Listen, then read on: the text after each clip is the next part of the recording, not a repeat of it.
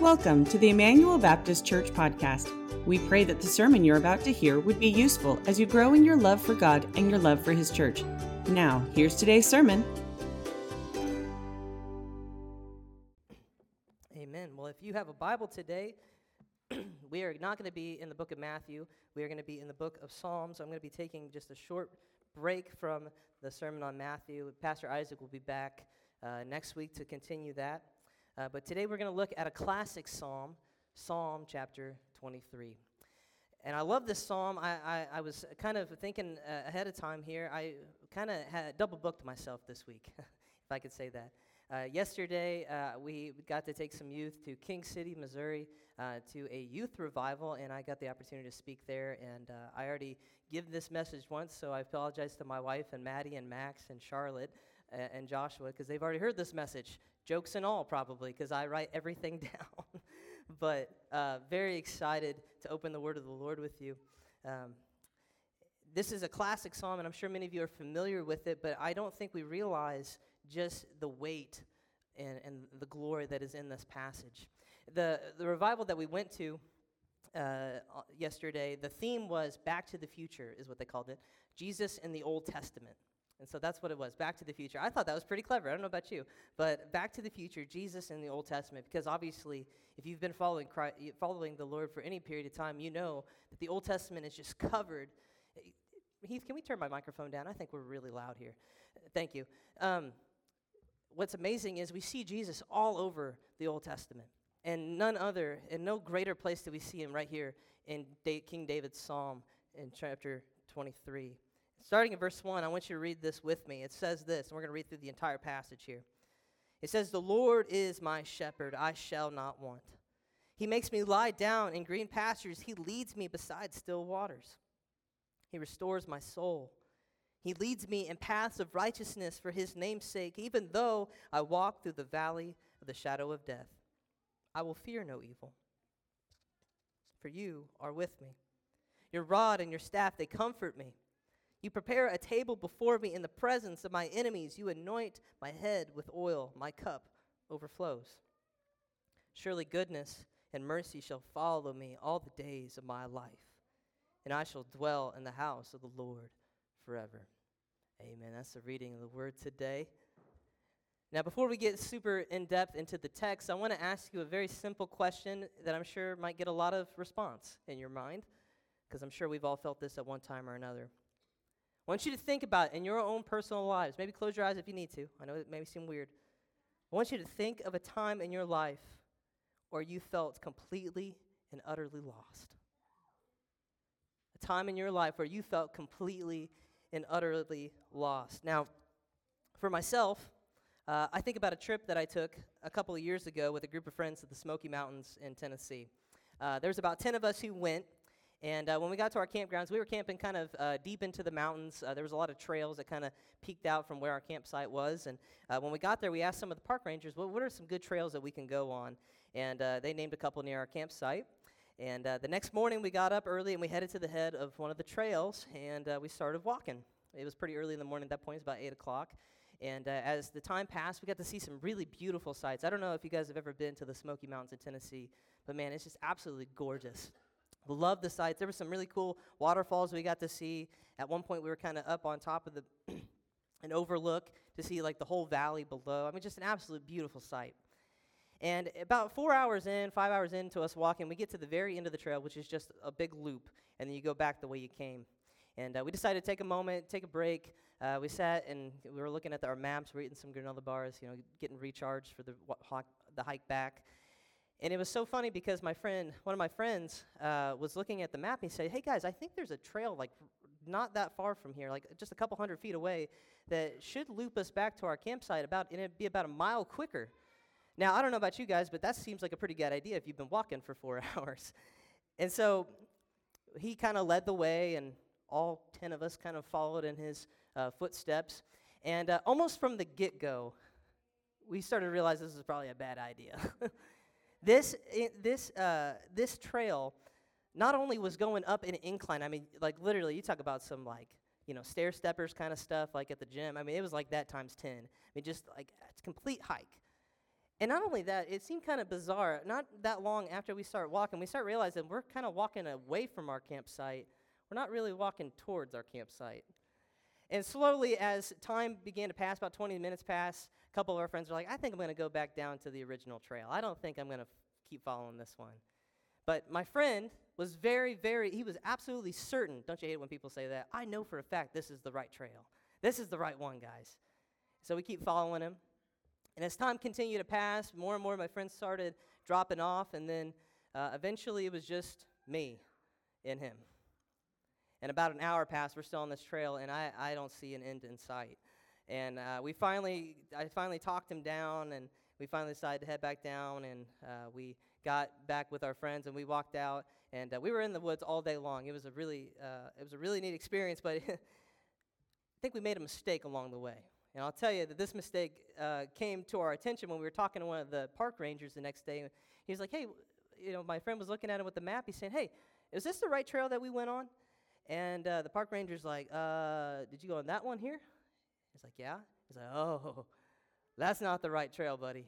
If we go on to the next slide, the trail that we ended up on, my friends, church, let me tell you, we were on the Appalachian Trail, which if you did not know, is a trail that is 2,200 miles. It starts down in the bottom. It kind of goes up through Tennessee. It goes all the way up to Maine. Okay? My friend was so confident that is exactly where we need to go. This is the trail that will take us back. Guys, if I would have followed my friend, we would have ended up in Maine somehow. I don't know. But I think actually the next slide, my friends, they took a picture of us. This was us so confidently walking forward on the Appalachian Trail saying, yeah, we'll get back to our campsite in about an hour, See, the reality is that my friend did not lead us in a way that was helpful.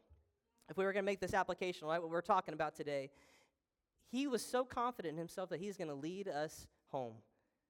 But yet, that wasn't the right trail, was it?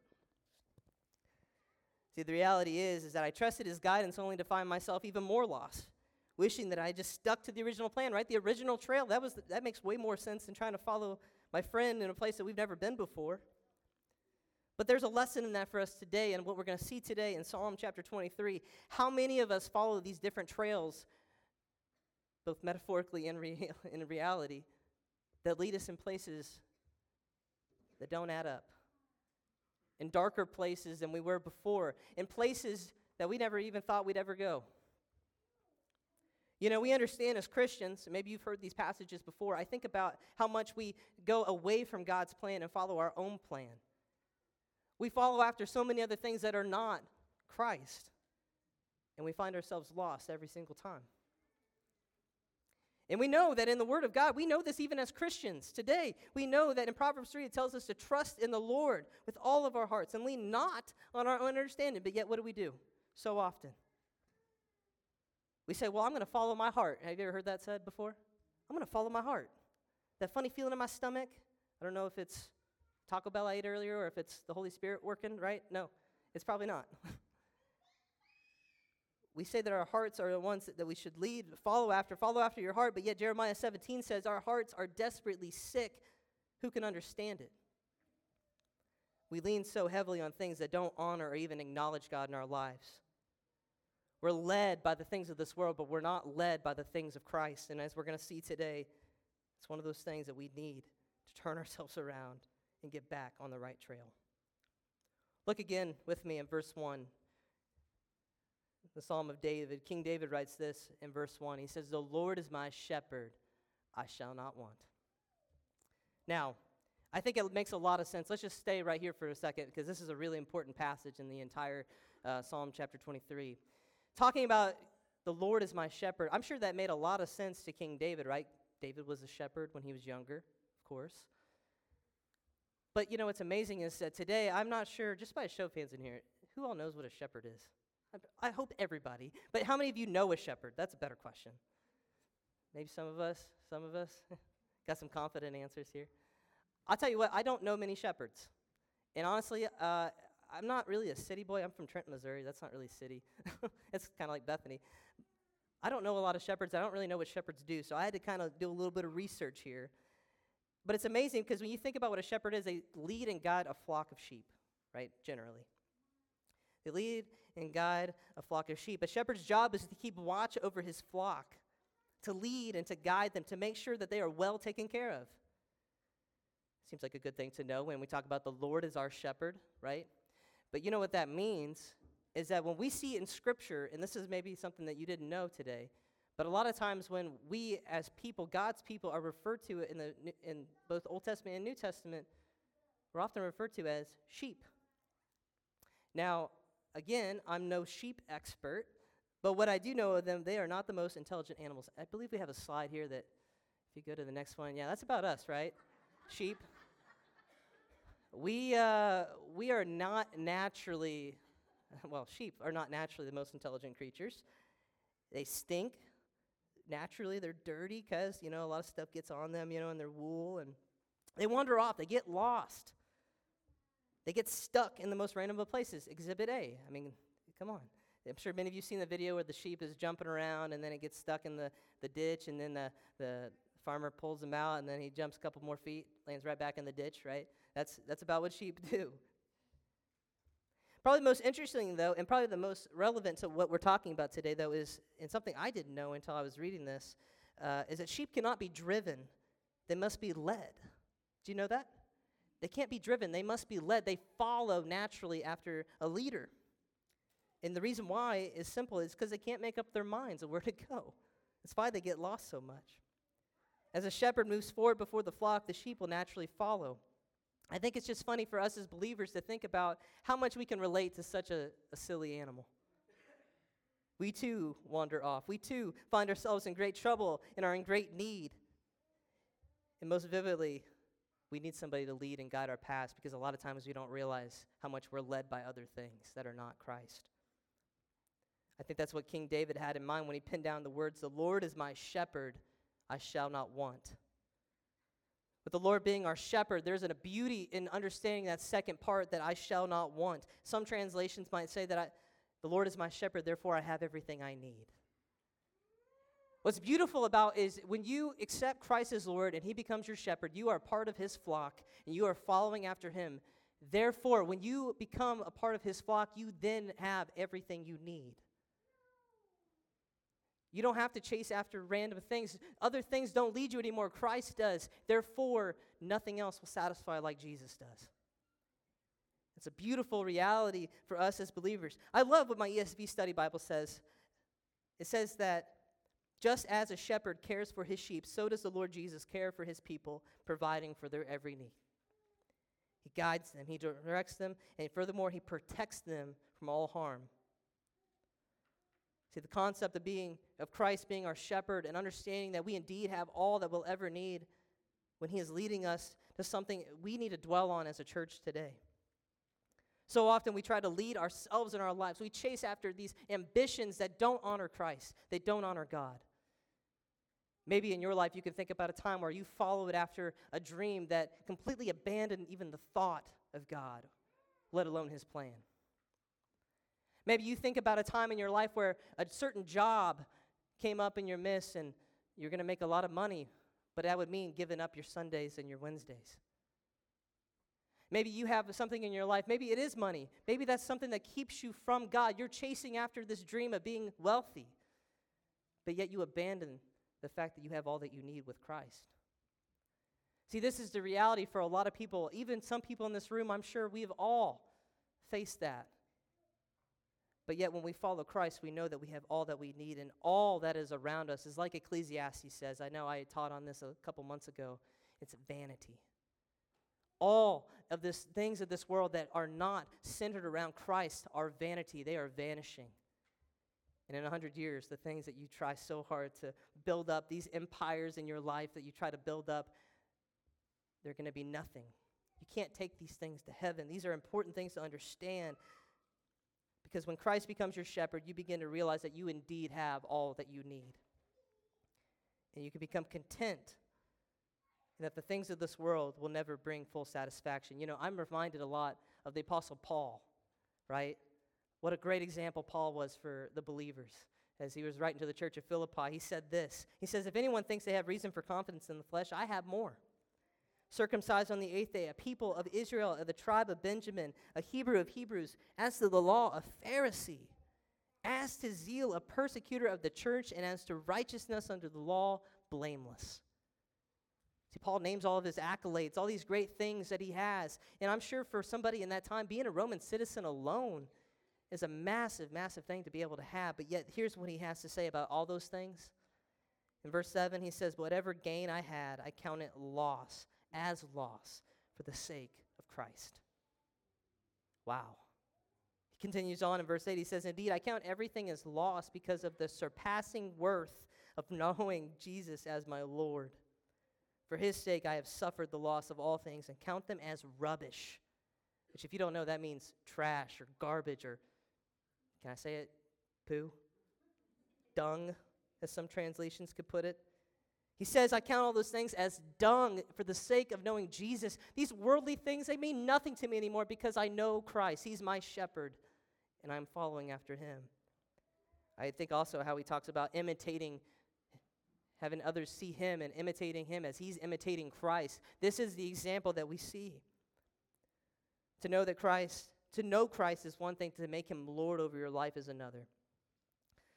And this is why we see in Psalm 23, Jesus being this shepherd that we see, this Lord that we talk about in the Psalms. This is the Lord Jesus, and he's Lord over your life. He becomes your shepherd. He's leading you through this life. But David doesn't just stop there talking about the Lord is your shepherd, therefore you have everything you need. He explains what the beauty of being a believer is, and I want you to see that with me in verse 2. He makes me lie down in green pastures. He leads me beside still waters. He restores my soul. He leads me in paths of righteousness for his name's sake. Even though I walk through the valley of the shadow of death, I will fear no evil. For you are with me, your rod and your staff. They comfort me. See, I love how David continues on what it means to be sheep following this great shepherd. See, when you accept Jesus as Lord, you start understanding the errors of your path. Sin is not the same as it was before you came to Christ. You start to be burdened by your sin. That's what the work of the Holy Spirit does within you. When you allow Christ to be your good shepherd, you start seeing the errors of the paths that you once walked. But you see that Jesus, when he leads us, he tells us, King David tells us about the beauty of following Christ. To know that he makes us lie down in green pastures. I also found this out about sheep. They don't like to lie down, I guess. Not naturally, at least. But that's what he does. He makes us lie down in green pastures. He leads us beside still waters. To understand that is to understand that he gives us peace when peace seems so far away. When David writes that he leads us in paths of righteousness for his name's sake, is to exclaim that when we make him our leader, he never will lead us astray. What a beautiful thing that is. And most importantly, when we see that when we walk through the valley of the shadow of death, we have no fear of the thing that is around us, the evil that is surrounding us, because he protects us with his rod and his staff. Again, the illustration here is beautiful because shepherds at this time, obviously ravenous wolves would come and surround the sheep, and the shepherd would use this big staff and this staff to lead the sheep, but the rod to whack the wolves in the head and keep them away at bay. It's a beautiful illustration of what our Lord Jesus does to us about the evil things surrounding us. He protects us. And most beautifully, what we see in this passage is he doesn't allow us to walk through the valley of the shadow of death by ourselves. No, he walks with us through it. Church, do you understand what that means today? Do you understand the beauty that your God is not a distant God? He is close. He is close to you. He's walking with you through these things. Maybe you're experiencing some darkness in your life today. Maybe you're going through a season of life of trial and tragedy. To see this passage is to understand that not only is Jesus leading you, and he doesn't just stop at the top of the mountain and go around and let you walk through it. He walks through it with you. That's the kind of God he is. He's not a far God. He's a near God. It's a beautiful, beautiful thing. You know, I got to thinking another hiking story. Pastor Isaac mentioned a hiking story last week, so I feel like I'm just copying him today. But I was thinking about one time, my friend Chris and I, we were out fishing at Crowder State Park in Trenton. And it was getting later in the evening during the summer, and it was about 5 o'clock at that point. We already lost all of our lures in the trees. I'll tell you this much. I'm a better fisher of man than a fisher of fish. Really bad at fishing. I've had a lot of people ask me that. I wear a Bass Pro Shop hat. No, I'm not a fisherman, I promise. I just like wearing it. But we finished up. We had no more lures. We were kind of bored, and there's some trails that kind of branch off in Crowder, and we decided to go down one. Of course, it's getting later in the evening. We probably shouldn't have done it, but we did. And we figured it's just a short 2-mile trail. It'd be a quick one. So we picked when we started walking. And as we were walking on this trail, we stopped a lot along the way. We're kind of dragging our feet a bit. And as time started passing, this great thing called darkness started kind of coming over while we were still in the woods, and we were not doing well. Of course, you hear a lot of coyotes howling in the background. Our flashlights were just our cell phones, which we just had one. I think Chris's phone was dead, so it was just mine, and we're just, okay, where's the trail at? I don't know where the trail went. And it was before we knew it, we looked at our clocks. It was 8:30 at that point. Now, how that happened, I don't know. But park closed at 9. It's 8:30. It's pitch black. We only have our flashlights. And the gate closes in about 30 minutes. We are in trouble.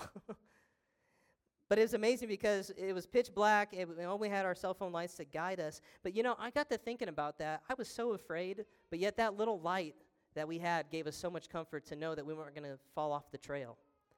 And, that's amazing because that's exactly the illustration of our Lord Jesus. He gives us that light, and he guides us through this path. Though it's so dark around us, though these wolves, which for us it was coyotes, are all around us, we felt safe with that light. And just like Lord Jesus guides us through this life, he walks with us through the valley. It's a beautiful illustration of Christ. We see the heart of Christ through this psalm. We see the joy that it is to know when we accept Christ as Lord, we get the honor of being sheep in his flock. He becoming our shepherd. It's a joyful thing.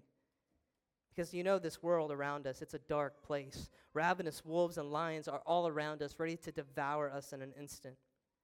But Jesus protects us through that by the work of the Holy Spirit. Follow with me now again. We're going to go to verse 5, which David takes a little bit of a different route in this passage, in the next few verses. But yet it's still the same idea. Read with me here if you would, verse 5 and 6. He says, "You prepare a table before me in the presence of my enemies. You anoint my head with oil, my cup overflows. Surely goodness and mercy shall follow me all the days of my life, and I shall dwell in the house of the Lord forever."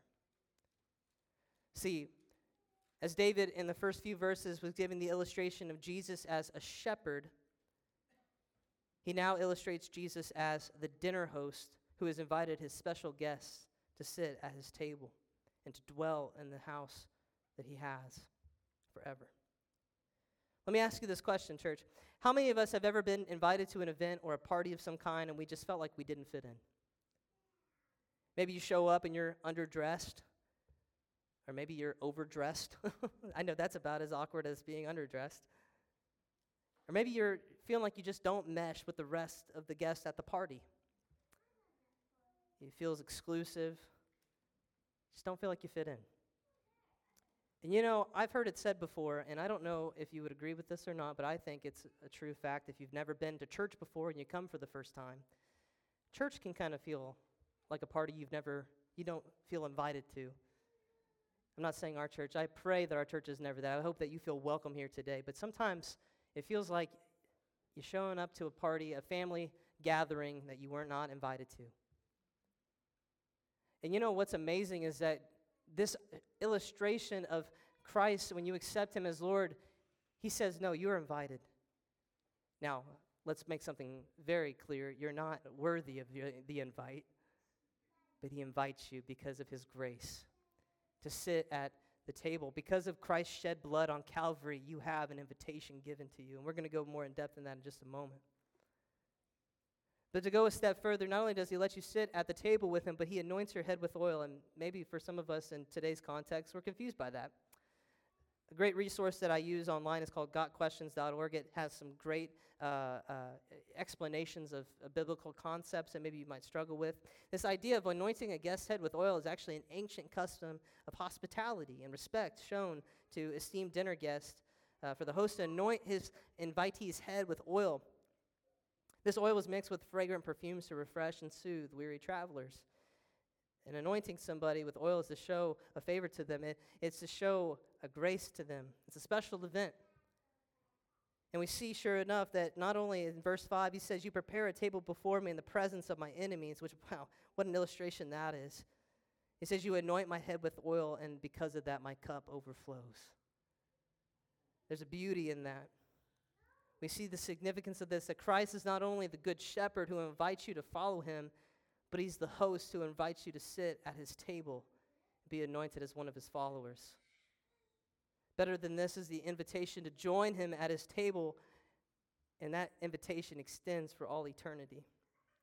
In verse 6, it says, surely goodness and mercy shall follow me all the days of my life, and I shall dwell in the house of the Lord forever. See, when you accept Jesus as Lord, it's not just a short-term event, if I could put it like that. Not only does this invitation extend for your lifetime, but for all eternity. It's a beautiful, beautiful thing. When you turn from your sin and you start following the good shepherd, that is Christ, you are no longer bound to the chains and shackles of sin.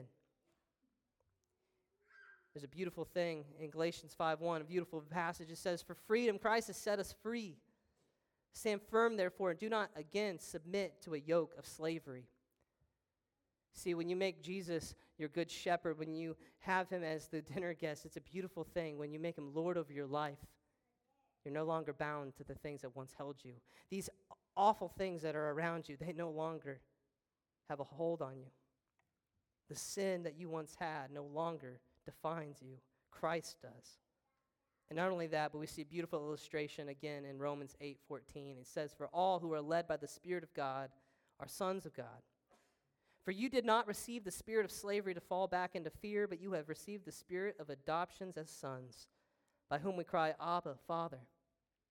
The Spirit himself bears witness with our spirit that we are children of God, and if children, then heirs. Heirs with God and fellow heirs with Christ, provided that we suffer with him in order that we may also be glorified with him. What an honor and a privilege it is to be able to be called children of God, co-heirs with Christ, to have a seat at his table and to dwell in his house for all eternity. What an amazing truth. But I think I would be remiss if I didn't mention that these invitations came at a cost. This was not freely given. It was bought with the blood of Christ for you to be able to be called children of God. And if you have not turned from your sin today, if you are continuing to live in your sin, you're continuing to be led by the things of this world. As we're going to see today in a few different passages, there's an unfortunate reality, and I want to be clear with my words here, that not all are invited to his table. All are invited, but not all accept, I should say. Let me be clear with that. If you have not accepted Christ as Lord, if he's not your good shepherd today, then you don't have a seat at the table. And as we're going to see in just a moment in these passages, you're going to understand why. We start with Luke chapter 14. Luke chapter 14, if you could turn there with me. There's a great illustration of what we call the parable of the wedding feast. The great banquet. I'll start in verse 16. It says this.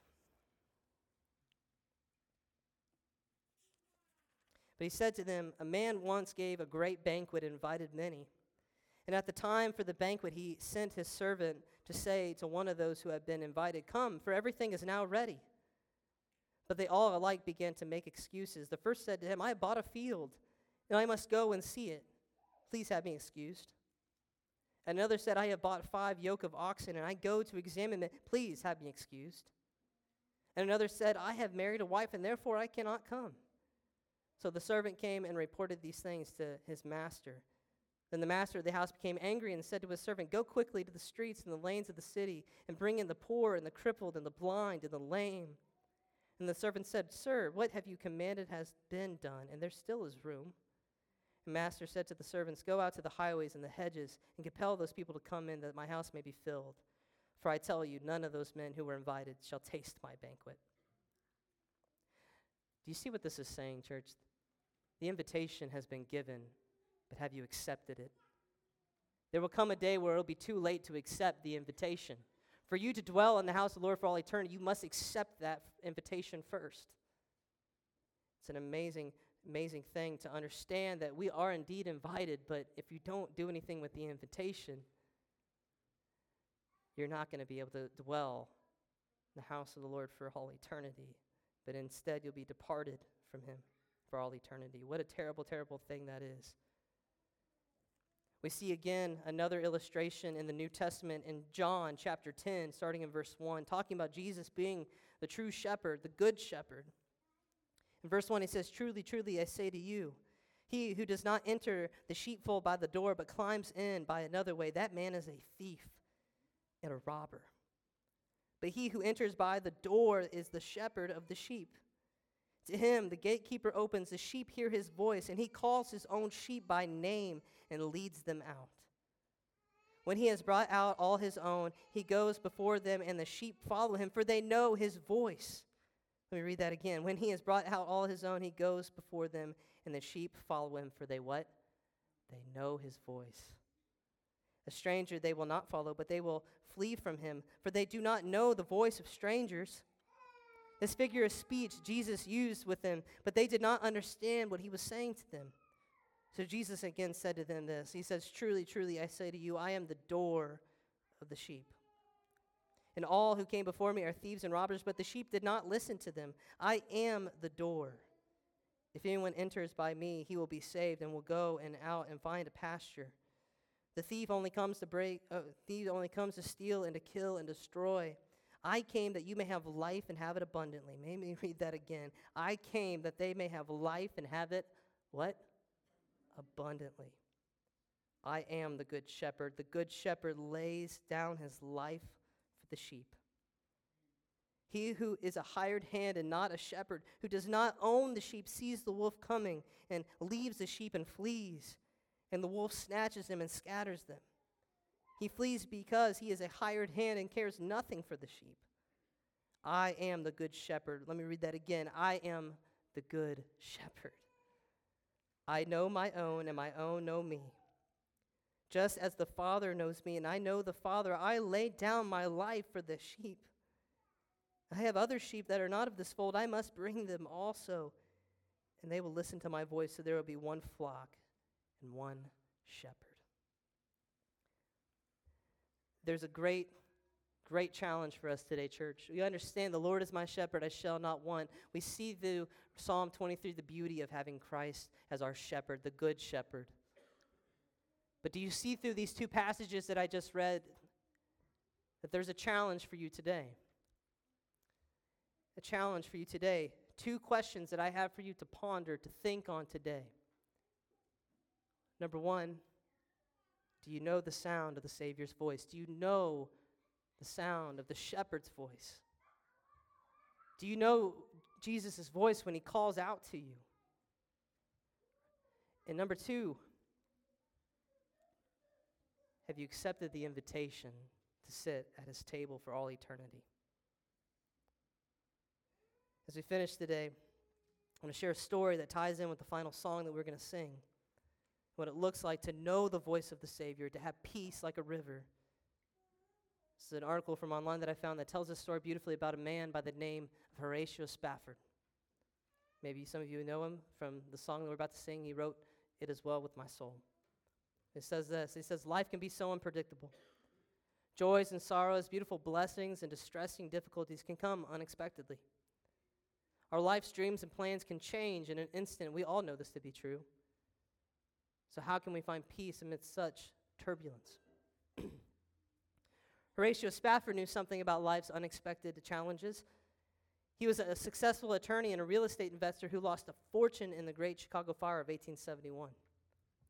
Around the same time, his beloved 4-year-old son died of scarlet fever.